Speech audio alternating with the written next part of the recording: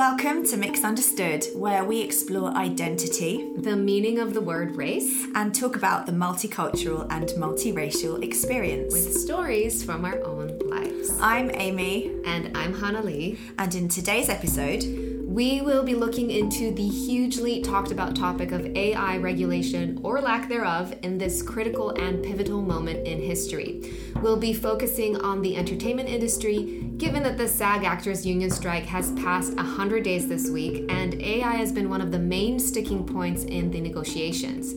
We recently came across a compelling article titled "Why AI Replacing Actors is a Threat to Diversity and Cultural Progress." It really struck a chord with us because we hadn't thought of the implications of AI from this angle. It was featured in the Mixed Asian Media site and originally published on Medium, and was written by Joanna Ke, who we will be chatting to today. That's what we're fighting for right now. It's about so much more than, getting paid to be scanned or whatever. It's about our culture, our society, and your rights as a human being that you're fighting for. Lift one eyebrow and put your tongue this way and turn your right eyeball to this side. It was really, really challenging. who isn't actually real, she's an avatar. And I was even surprised to read this. She's been in Vogue, she's got loads of campaigns, she's got millions of followers, but yet she's not real.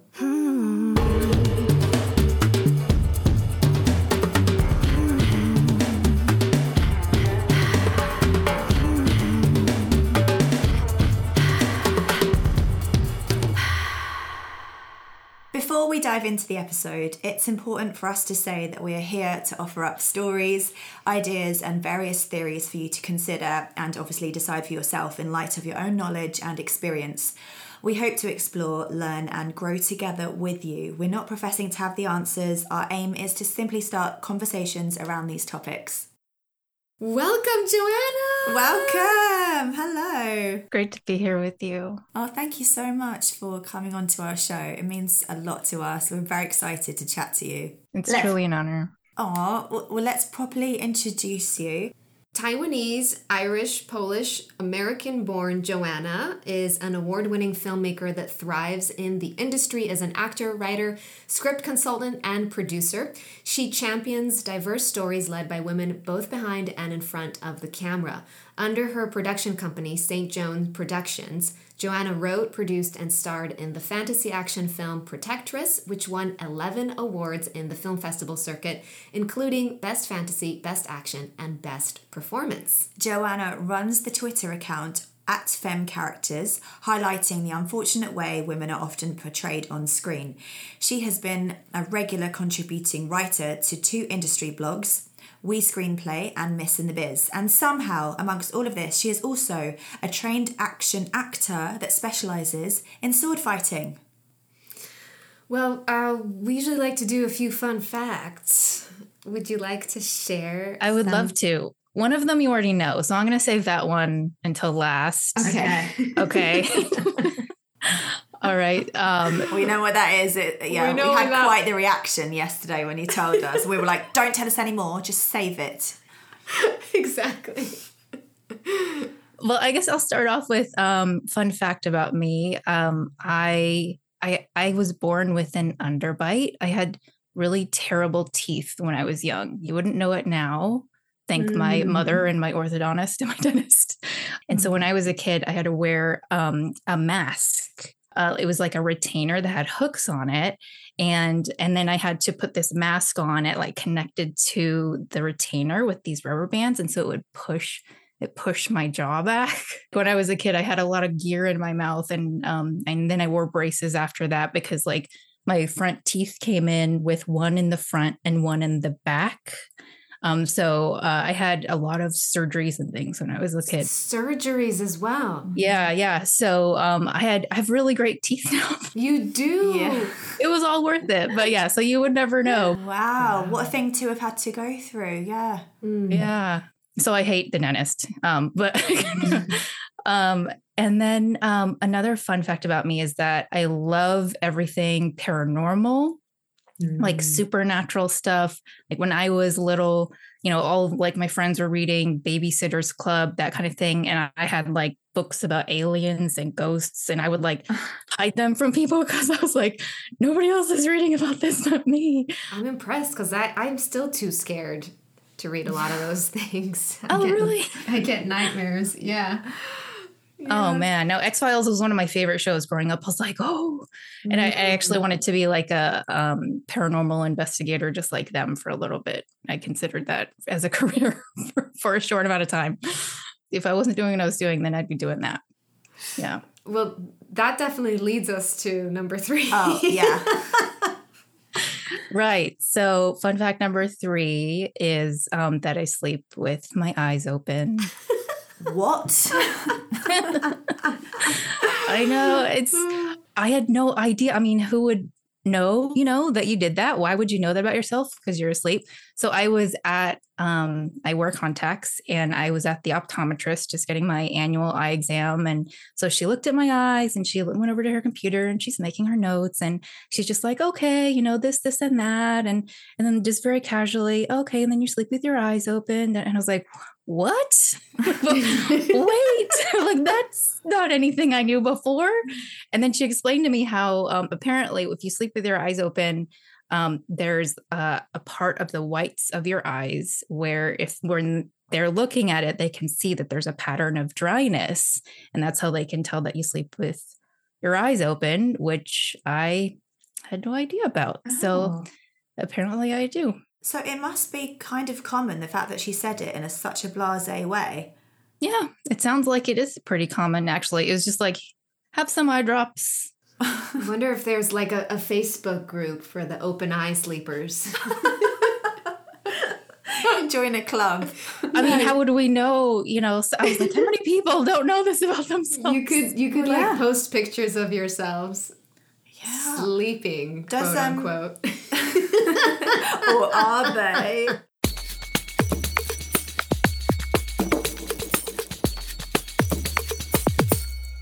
So your mum is Taiwanese and your dad, the other side, is Irish and Polish. What was it like for you growing up as a mixed child? So I was born in St. Louis, but I grew up in Houston in Texas. And my mom, she immigrated. She grew up on a farm in Taiwan, and then she came here. She's the only one of her brothers and sisters that is in America. So all of my, the Asian side of my family is in Taiwan, and I wasn't really spending time with them when I was young because of that. My mom and my ama, my grandma, she came from Taiwan to help raise us because my parents were divorced when I was really young. And so I really had an Asian upbringing. I really identify with that more so than, the white part of me. Every night we ate Taiwanese food. My first language was Mandarin. I don't speak it anymore because I haven't needed it. But I can understand still some of what my mom says. And so when I was growing up, I didn't really notice it at first. And then I think it was I remember I was in like first or second grade, and there was just like this awareness that started to dawn on me. And I feel like it was because of seeing other kids' parents come to school. It was like, oh, other kids aren't like, they don't have two different races. Like all of their parents are look the same. And then I remember, so in Texas, they have this standardized testing, that they do for the kids in school. And my two sisters, they were marked as Asian on their tests, and mine said white. And it was just kind of like, those things that start to, you just start to notice it and become aware of it. And like going to my friends' houses, I'm like, oh, your parents aren't, your parents are both the same, or you guys don't really have the same kind of culture as, we do in our house. Like I grew up with everything Asian. We went to Taiwanese church on the weekend. It was just, that was really more of what my life was. But, I was never mistaken for, I'm more white passing than I am. Like nobody mistakes me for full Asian. Like if anybody mistakes me for anything, they mistake me for white. Or when I was growing up, I would get mistaken for Native American, especially when I'm more tan. I'm very pale right now. Or I have had people come up to me and they just start speaking Spanish, especially in Texas. And so I'm just like, I don't know what you're saying. So that, I guess it was kind of like a lot of kind of feeling that otherness growing up. Yeah. I'm curious. I know you mentioned your dad wasn't around, but have you ever, looked into your Polish, Irish background or? Not really. No. It's actually only recently that I was like, I wonder what's going on over there. What's on that side. One of my sisters actually recently went to Ireland, and apparently there's like a ton of people over there that like could be related to us. So I'm curious about it, but I haven't really looked into it. But even, on my Taiwanese side, I haven't necessarily looked into it. I just know more about it because my mom, was there telling us all about it and, talking to us about, Moon Festival and Chinese New Year and all, that's just what I grew up with. So it's not necessarily that like I consciously, was like diving into the Asian side of me. It was just like, that's just what was there, when I was growing up. Yeah. I used to say, and I think you guys have talked about this before, I used to call myself half Asian. And then after a while, it didn't really feel good to me. It's just like, I'm not half of anything. And that's actually not what my experience is. I feel like I am this and I am that. And I'm also the wholeness of these two or, many things actually all together. How we refer to ourselves makes a big difference on our psyche and how we're seen and how we feel about ourselves. So if you're constantly saying, I'm only half of something, then I think that kind of it affects your identity, affects the way that, it plays into that, like, where do I fit in? Because I am not even a full part of something, but that's not true.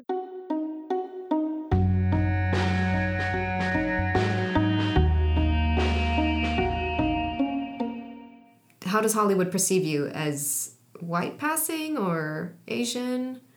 I think for the large part that Hollywood perceives me as white or ethnically ambiguous. It's one of the two. But, there's not, I'm sure that you guys have experienced this. It's not like there's all these roles written for ethnically ambiguous or mixed characters. Yeah. So, of course, the majority of my auditions and the things I've gone out for or booked are white characters. That's one of the reasons why I wrote and I produced the film that you talked about, in my introduction, Protectress, because I've worked as a professional script reader for almost 10 years. I'm no longer doing that. I do script consulting now. But when I started doing that, it really opened up my eyes to see that, like, the roles that I want to play are just not being written, whether it be, a complex female character or just simply, a character that's mixed. And so it's like, if I'm going to play something, then I need to create it. If I'm going to, if I want it, then I'm going to have to do it myself. And I think that is something that is so needed, particularly for mixed race characters, because we just haven't had a chance to have our stories to be told. Yeah. In your article, you mentioned this situation you found yourself on a project. Can you tell our listeners a little bit about that? Yeah. So in my article, one of the things that I talk about is inauthentic representation and how AI could bring that forward for us, more so actually than is already here. And one of the reasons why I see that, and I can see that in the future, is because of this experience that I had.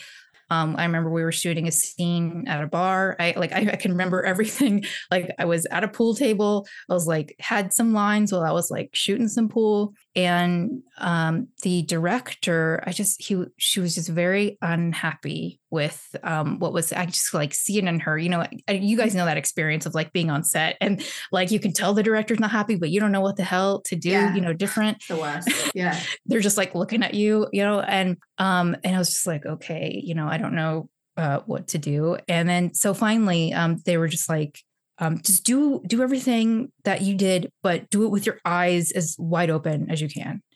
So I did it. Felt really awkward and strange to me. And then they're like, that's it. And they were just so happy with that I looked a different way on camera. And so they showed me the footage and they were like, see, like trying to help me see, like, look at, this is how you look better on camera, and telling me that I should do that anytime I was on camera. And then this person meant well. They were trying to, but it just goes to the ignorance of, like, I don't even know if this person actually knew that I'm mixed. And so to like give that advice to anyone, even if I wasn't mixed, would be strange. But if, right now actors are in the middle of fighting for their rights to consent and compensation over their images when it comes to artificial intelligence. So if we're in a situation, let's say we're in the future where, actors do not have that right. We've lost that right. Strike is over. We lost everything with AI. Producers, studios, directors, they can do whatever the hell they want with our images. And so with mixed race people or somebody like me, this director would have had the opportunity to make me look however they wanted me to look. And in their opinion, me with wide eyes, which is, I'm aware, like my eyes kind of show my mixed ethnicity. But to this person, that didn't look good. And so instead, people will have the opportunity to change us to look how they approve of us looking. Yeah. And then that's what's going to be put out there, rather than what does a real mixed race person look like? And because we haven't had that opportunity to be on screen and have our stories told as much, it's so important for anybody that's diverse, but especially mixed race people, to have that authority and agency over what we look like on screen and in the work that we do as actors. And just on top of that, I guess another problem, and the only reason why I know about this is because of your article, because you talk about a big supermodel called Shudu Graham, who isn't actually real. She's an avatar. And I mean, I was even surprised to read this. She's been in Vogue. She's got loads of campaigns. She's got millions of followers, but yet she's not real. But the worrying thing is that she's been created by a white man who not only has created her, but also controls her. And she's representing a black woman. But the thing is that any money that she makes, all the profits are going to go to him rather than to black women. So essentially people on the payroll are not diverse. Exactly. And that's, it speaks to Sinead Bovell is a futurist. And I mentioned her in my article. And she came up with this term, the illusion of diversity, and which is speaking to that, which is, it looks like on the outside, a company or a studio or whatever is advocating for diversity or being diverse or including people, having this inclusion, but it's actually not real at all. In fact, it's the complete opposite. It's like a ripoff, it's like a bait and switch. Actually, it's a white guy behind the camera, like it's not, and is that okay? Are we okay with that as a society? And that's like one of the big questions, I think, with artificial intelligence that we all have to answer for ourselves. Like, is that morally right to us? Because especially through, stories are where we pass down our values and our morals as a society, like throughout history. That's what stories have been there for. So if we start doing this, what is the impact that that's going to have? And then it's taking away opportunity and money from the diverse people who could be in those roles. Another part to this that Bovell talks about is it's not just about the compensation. It's about these people's authority over their identity. There's the moral question of like digital cultural appropriation here, because people from different ethnicities are making decisions about what these models are wearing and what they're representing, and maybe what campaigns they're taking on that potentially those women of color would have not wanted to do. So that's another part to it that we need to really think about. Is this ethically okay to do? it's complicated, and there's a lot that goes into it, and hence why we need regulated AI, and we're fighting for that, with the Actors Union, and obviously we mentioned that the strike has passed 100 days this week. Yeah, so one of the things that really upset the actors was when we got news that the AMPTP basically proposed that they would scan background actors and pay them for 1 day of work, and then their companies would be able to use their image and likeness in perpetuity without additional compensation or whatever. The AMPTP have denied saying this, and they said that they would only be allowed to use background actors as digital likeness for that particular film they're working on, but SAG says that's not true. In an article written for the Huffington Post in July 2023, a guy who's actually a non-union background actor, he says about his own experience.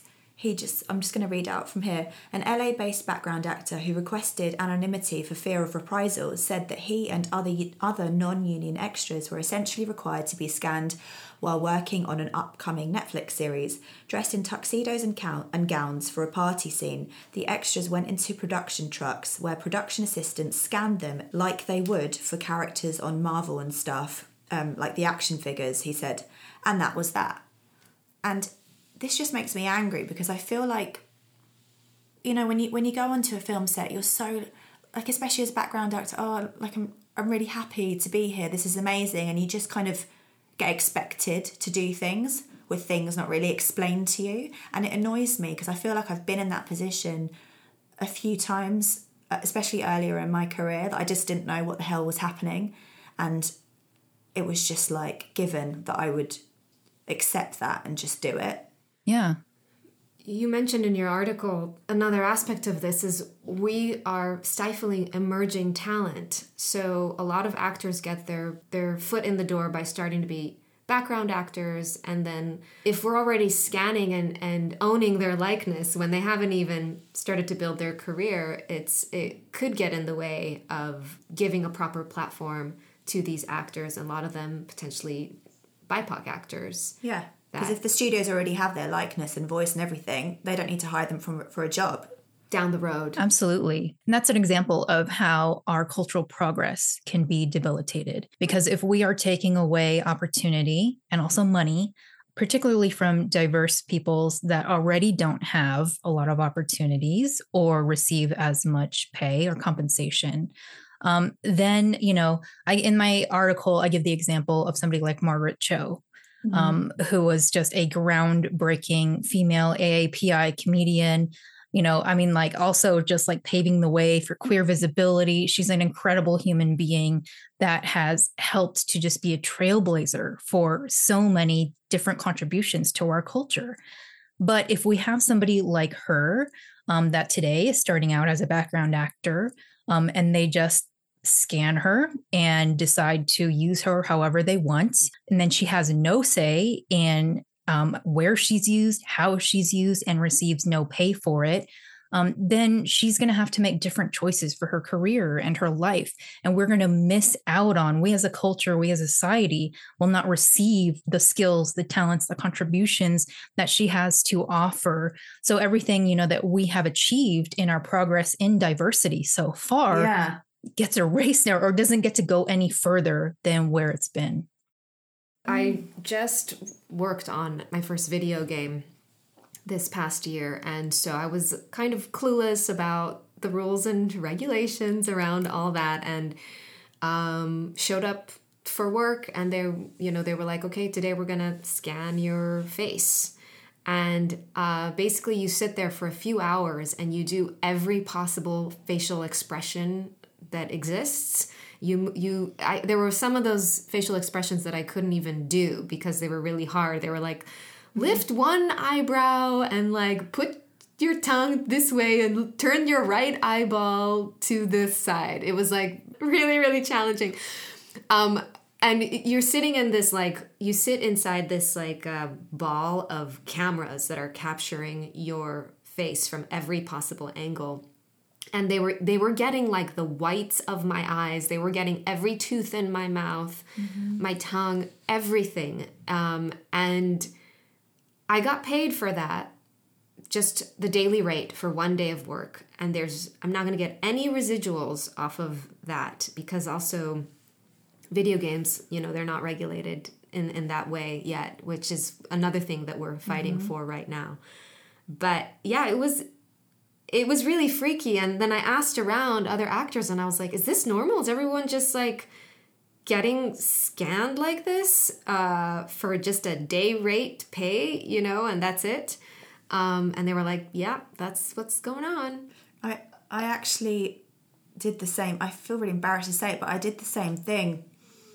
I got flown to Serbia to do the same thing, sat in a globe of cameras, but I was like, oh, cool, I'm working, I'm doing this, but it was my agent that sent me there. My agent didn't say, I don't think you should do this. It's, you should think about whether you really want to do this and the repercussions or anything like that. No, nothing. I just hope I hope that all gets put in a bin and or a trash can, and it doesn't ever see the light of day. What was it for? Was it for a video game too? I don't even know. They didn't even specify. I think it was for a video game company, yeah. But they didn't specify what video game it was for or anything. Was it before you joined SAG? Oh, yeah. It was when I was working in England. Mm-hmm. Oh, yeah. Yeah. I hope that if we do manage to make progress on this front, that we could protect people that, like us, that have already been scanned for certain things. I mean, my scan can only be used by that company and I think for that game, not for just like anything across the board. Yeah. But still, it was just, it felt invasive. It felt like they were just getting every little piece of me. And I was like, they could create, if they wanted to, they could create anything now. And that is scary. It's a scary feeling. Scary. And as actors, we'll just blindly do things because it's just this mentality that, I'm not going to say everybody, but a lot of people have, that will just do whatever is asked. Because who are we to say, no, I can't do that? And, it's important that we know what we're fighting for with the union and why. Absolutely. That was something that came up very early in the negotiations. I remember the AMPTP saying something, I forget if it was to the WGA or to SAG, but basically like we should just be thankful that we get to do anything. Oh my God. And, but it's that mentality. We are artists and we have something to offer. And a lot of us, I think particularly actors, like we are trained to deliver what somebody else's vision is. We're there to help the director bring to life whatever it is. And so we're kind of wired in a certain way. But then when you combine that with this pressure and this mentality that is in there, with the higher ups, that we should just be thankful to be there, it creates an environment that isn't healthy. Not equal at all. No, not at all. And not seen as people, but seen as a product, just seen as a thing. When I was writing my article, one of the, I didn't put it in there, but one of the things that came to me, and I was like, is it any wonder, that a studio system that allowed Harvey Weinstein to thrive doesn't understand the concept of consent when it comes to actors' bodies and images and voices? Yeah. And so that mentality that they have and the way they look at us and view us not as human, it perpetuates this environment. And that's why it's important for actors to understand that you must retain your agency with your body. That's what we're fighting for right now. Mm-hmm. It's about so much more than, getting paid to, be scanned or whatever. It's about like our culture, our society, and your rights as a human being that you're fighting for.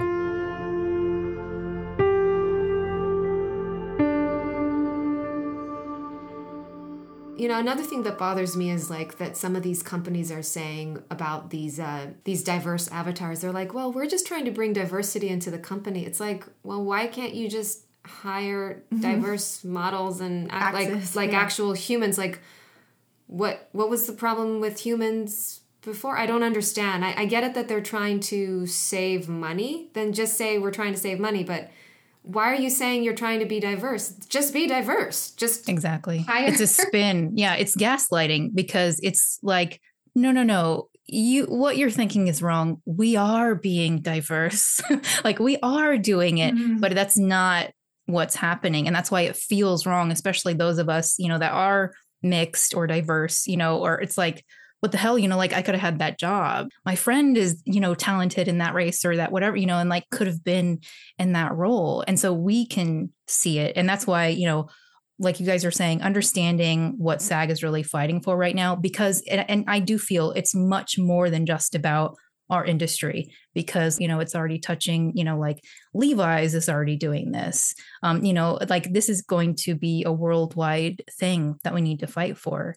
Well, yeah, and film and media has a potential to really affect the way that we as a society think. Yep, absolutely. So, yeah, it's important that we carry on with the progress when it comes to the diversity that we're seeing on screen and not go backwards. Yeah, and to instill in each of us, particularly those of us that are diverse, women, mixed race, everybody, to feel and know, a sense of empowerment to be able to speak up for yourself and what is right for you. And that's what I hope grows from this as we, grow with AI, because I think AI is an incredible tool. Like AI is like, it blows my mind, the things that it can do, but to use it in a way that's actually helping us progress.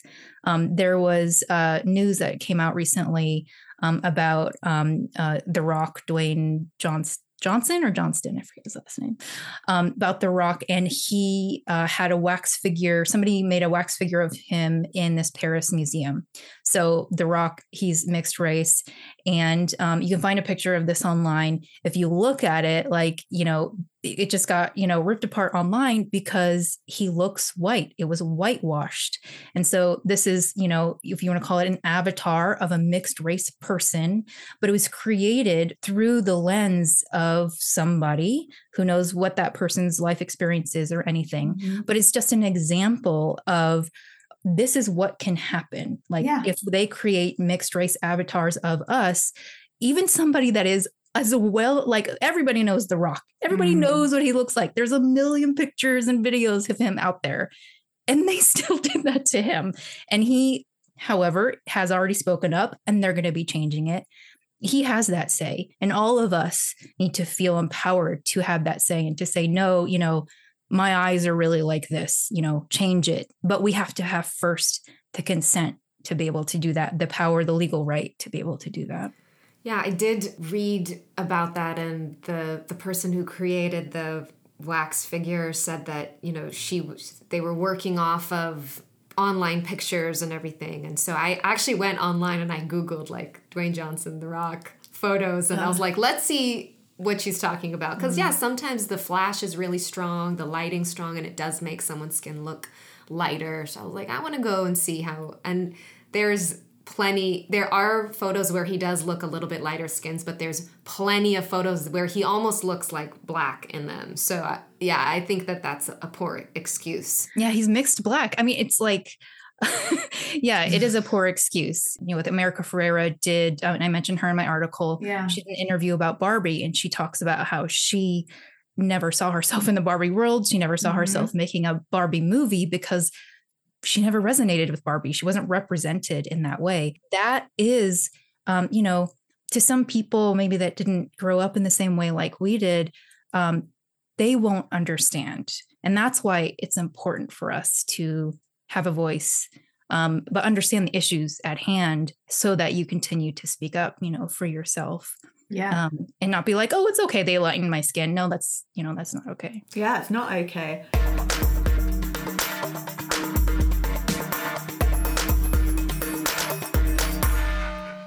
There's basically the topic of generative AI.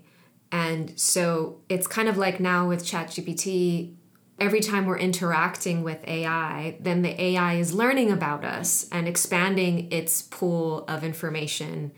And that's what's going to happen as well as we use AI in the industry. actors' performances will start to feed into this pool of knowledge that AI has in order to like replicate or build performances in the future. And if we have people that are not necessarily diverse, that are in charge, that are pulling the strings, they have the power to create new narratives that aren't necessarily based on truth and fact, and start spinning our stories and our life experiences into something new. And that's kind of scary. It is. Yeah. It's not, it's, we were talking about the inauthentic representation, and we want our stories to be told, like the three of us are all mixed race, but like, Hanali, you have like this incredible, unique experience that's different from mine. And so do you, Amy. And so, so do I. And each of our stories needs to have a chance to be told, and we all have different personalities, and we react to things in a different way because of our life experience as a mixed race person, because of the other things we've been through. But if you have people that are able to control, not just the appearance, but also the emotional performance of an AI avatar of you, then somebody is overlaying their idea of how you should be feeling in a certain moment. I was reading an article, Keanu Reeves did an interview for John Wick 4. It was in February. And I was like, oh, this guy's brilliant. He was talking about how he actually has a clause in his contract already. He already has a clause in his contract saying that his digital image can't be digitally manipulated unless he gives consent. And it came from some project, which he wouldn't name, that added a tear, that he saw they added a tear to one of his scenes. And he was like, what the hell? And so since then, he has had this clause. But how does he even know how many tears came out of his eyes? Keanu's like, that was not 2 tears, and I know. In my book of tears, I know that I'm currently at 2,553 tears, and how dare they? Oh, Keanu Reeves. He has a special category for single tears as well. Like, there's like regular tears, and then there's like the single tear. But you know what? Either way, good on him. He realized, and he called it out, and he got this new clause. No, that's amazing. We're just throwing it out there to the universe. That would you like to come on the show, please, Keanu Reeves? Keanu, come join us here. But I'm glad. I wanted to also talk about the section in your article called "Erasing Real Bodies and Falsifying Emotions," because it is really worrying, the fact that we already have all this stuff about body image coming at us left, right and centre on social media, as well as obviously film and TV. But now what? Oh, there are certain ways to cry. And you can just imagine young girls like self-conscious of like needing to cry in a certain way or needing to laugh in a certain way because that's what's being told to us. It's really scary. It is. It's really scary. And then, that inability to know what is real and what's not real. Yeah, because like we, as adults will look at that and be like, what the heck is going on there? But as like children seeing that, they will learn from those things and compare themselves to that. Like I'm so glad that at this point in our lives, we don't have that experience yet of like, people that actually cry like that or express joy like that, as AI actors eventually will be doing. We don't have that experience yet, but it's coming. And so then, how are children that are growing up with these, synthesized emotions going to, compare, like, it's not just like on the outside what they're comparing themselves to, but their emotional world on the inside will be impacted by that. Because it's like, oh, well, I don't cry like that, or I don't express my grief like that, or, I don't, I'm not happy in that same way. And that's really scary to me. To me, that can be very emotionally damaging to someone, especially because what we watch, we find solace in, like after a hard day of work, I don't, like go and do certain things. Like I like to sit down and watch a show, or we watch a movie to relax, and then we're all taking that in. So that's the other, part of it that's really important, is to retain the humanity of ourselves, within, particularly within emotion, because that is a human thing. It's only a human thing. Right now, there's this whole thing on Amazon with these like best-selling novels that people are taking, and then they're just throwing them into AI and generating these like sort of copies, like slightly watered down or similar versions of these bestsellers, and then selling them and making money off of that. And so they will be able to do that with, actors' performances. They'll be able to take a performance and then like sort of create some sort of copy, like slightly, different version of that. And then you're losing all of the nuance. And they're not saying on Amazon like, oh, this book is based off of that original novel. They're just saying here is another great book for you to read and buy. So it's not happening right now. It's not regulated. And it is scary to think that, kids will be potentially, kids and adults will be watching stuff, and there'll be a point where we don't know, is this real or not? And what are we missing out on? What nuances are we missing out on? I have this twitch in my left eye from the accident I had when I was a teenager, and I can't feel it when it's happening. I notice that it is there a little bit more when I am emotional or self-conscious, but I can't feel that it's happening. Someone has to tell me, you're winking at me, kind of thing. And I wonder, I feel ambivalent about it because I've always been self-conscious that it could get in the way of my work. If it's like I'm on set and there's an important scene and it's the close-up shot and it's the end of the day and like we really need to get it, and then my twitch gets in the way of the scene. And at the same time, it's a part of me. It's part of what makes me human. It's part of my life story. It's nothing I can do to reverse the nerve damage in my eye. And it's like there's two sides to it. On one hand, AI could help us like save a lot of time and money and help things become more efficient. And so, yes, in that particular case, let's say we're on set and we've been on set for 12 hours and my twitch is really we just need one shot without the twitch because it's like not relevant to the story right now. So we could remove that. But other times it's like it would be a shame to remove that. Well, yeah, twitch. I don't want a world that's perfect where people don't twitch and people don't have these idiosyncrasies, human idiosyncrasies. I feel like, I definitely don't want that world. And if I was a filmmaker, I would just leave it. Yeah. Even, when we've been editing this podcast, initially I kind of wanted to clean up all the audio, and then later as we, worked a little bit more into it, we were like, no, let's bring those mistakes back so that it does sound like a natural conversation. Yeah, people we're not stutter. Robots. Yeah, people stutter and they swallow their spit and they do that sound before they, we still do. We still take out quite a bit of stupid things we say, but we try to not take everything out.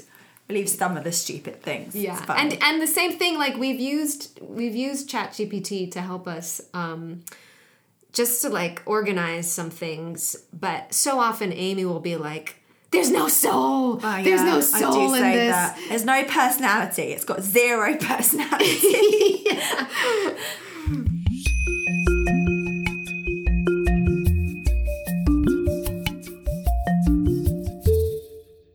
We've talked about the scary things that could happen if AI is unregulated.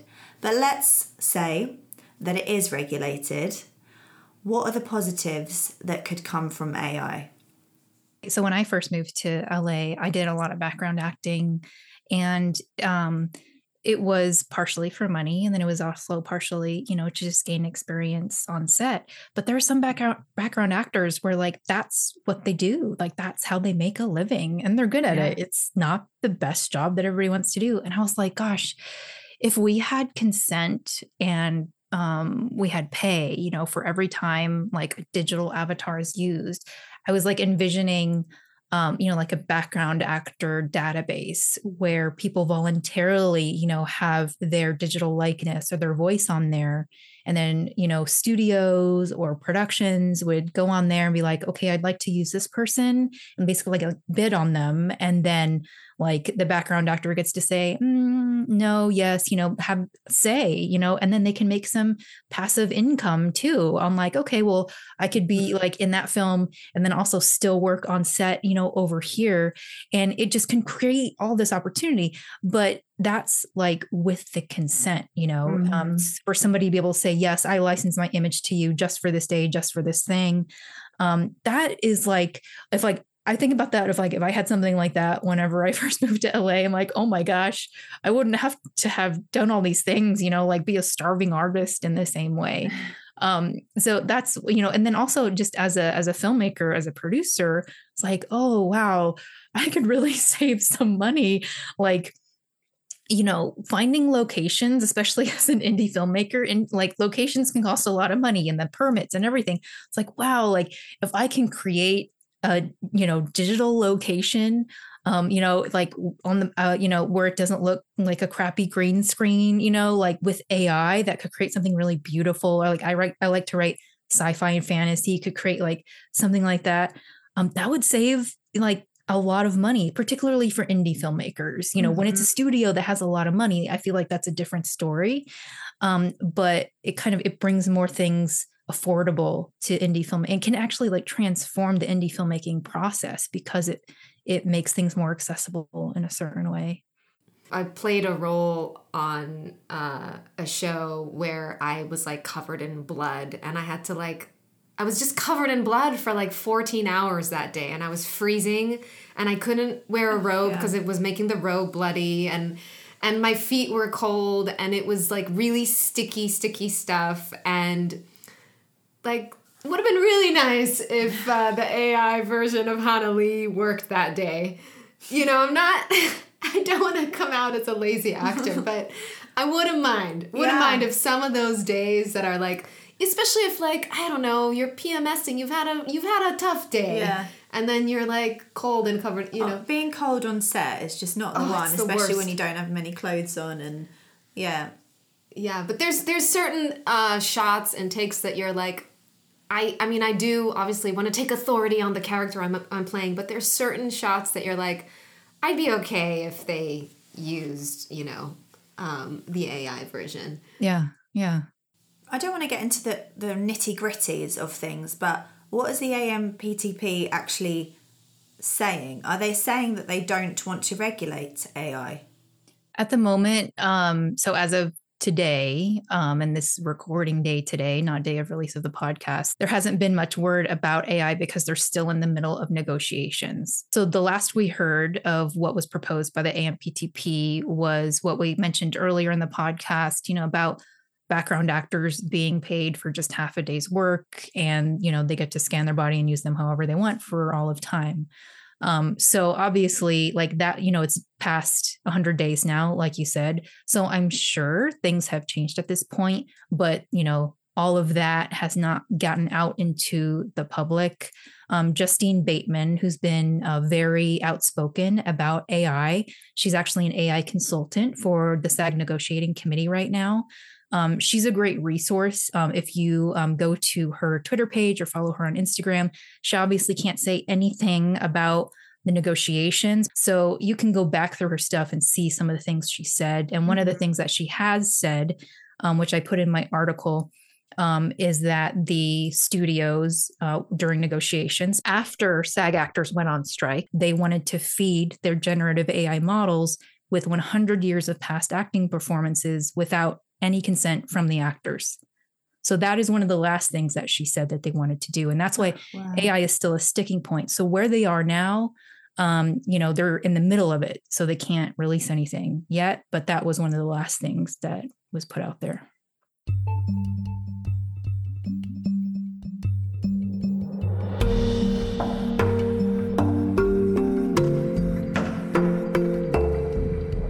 Like you said, this isn't just about the entertainment industry. It's about AI regulation for the entire world and for humanity right now. And it is really critical that we somehow get it regulated in the industry, because it could set an example for other industries as well. Well, let's just kind of wrap up everything we touched on this episode. We talked about inauthentic representation. We talked about the illusion of diversity. We didn't mention this term, but digital blackface or digital yellowface. We talked about the ethics around generating diverse avatars. Is it even diverse if the people on the payroll are not diverse? Mm-hmm.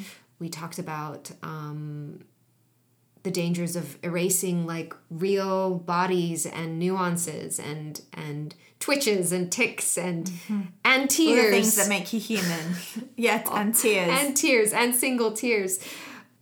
We just basically highlighted exactly why the union is fighting and why we're all standing together in such solidarity. Yeah, I mean, I've definitely learned so much from this episode. Thank you so much for coming on and speaking to us.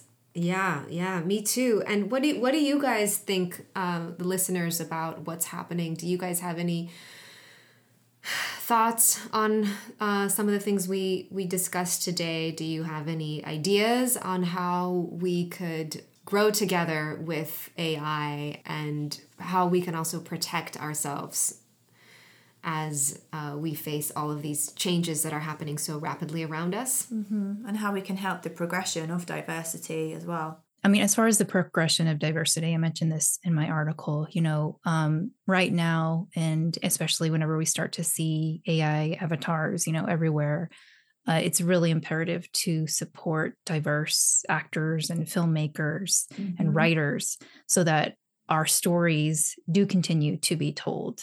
As simple as like posting it about something that you liked, a TV show, a film on social media, that actually is something the studios pay attention to. They take their data from that. They're looking at that stuff.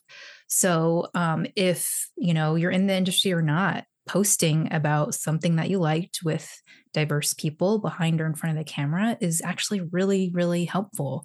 And it helps artists to cultivate their careers and then build an audience, which is really great. And, I think it's not about anything that's new. It's not about getting it perfect. It's about, okay, we took a step and wow, that didn't work. Okay, so maybe we move in this direction. And so I would say it's good that we now and other people are aware of kind of, the avenues that we could go down with AI that won't work. But then to continue to come up with those ideas and think about, okay, but this is an incredible tool. So how can it work?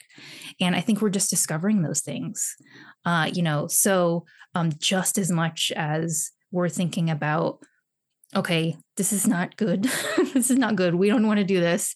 But then just to stay with it and not just say, okay, well, then we don't do it at all. Nothing at all. I don't agree with that. I think it is something that can be used in the right way. And maybe somebody listening is that person that's like, oh, but I have an idea, where it can be really useful and really great. And that is the kind of thing that we need right now. I feel like with AI, there's people that are visionaries that can see those uses for AI and where it can really help us to progress. Yeah, thank you so much. Yeah, it was so wonderful talking to you and learning about this with you. You can go to MAM's website to read the article. We'll also put it in the notes. How can people find you or follow you, Joanna? So like you said, the article is up on mixedasianmedia.com. And there's also an audio version of it if you are lazy and don't want to read it or you want to hear my voice, you can do that. But as on social media, I'm on Twitter and Threads and Instagram, all at the same handle. It's at Joanna _Ke. That's JOANNA_KE. And then my website is joannake.com. Brilliant. Thank you so much. Yeah. And thank you to everybody who's been listening. we hope you enjoyed this episode. Wait, before that. And we got one quote for you. Whatever it's going to be. I was like, do you want me to come up with a quote? We're gonna ChatGPT. ChatGPT, can you give us a quote? Actually, let's do that right now. Okay, ChatGPT gave us this quote by Meryl Streep. Acting is not about being someone different.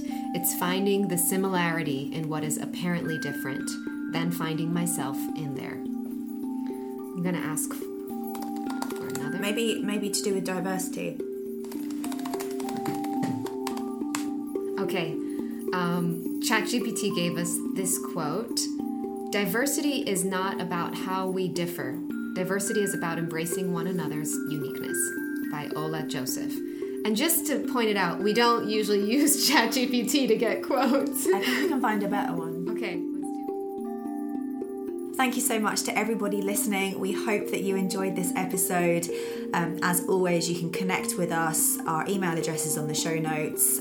You know where to follow us on social media. If you don't, again, on the show notes. And if you enjoyed this episode, please share it with your friends and family. Also, we would so appreciate if you rated our podcast and if you had it in your heart to leave us a review. Every review counts. It really does. Yeah, and on that note, we'll see you next week. Yes. Bye. Bye. Bye. Bye, Joanna. Thank you. Thank you. Great to be here with you. This episode was produced by us. Music by Matthias Kunzli.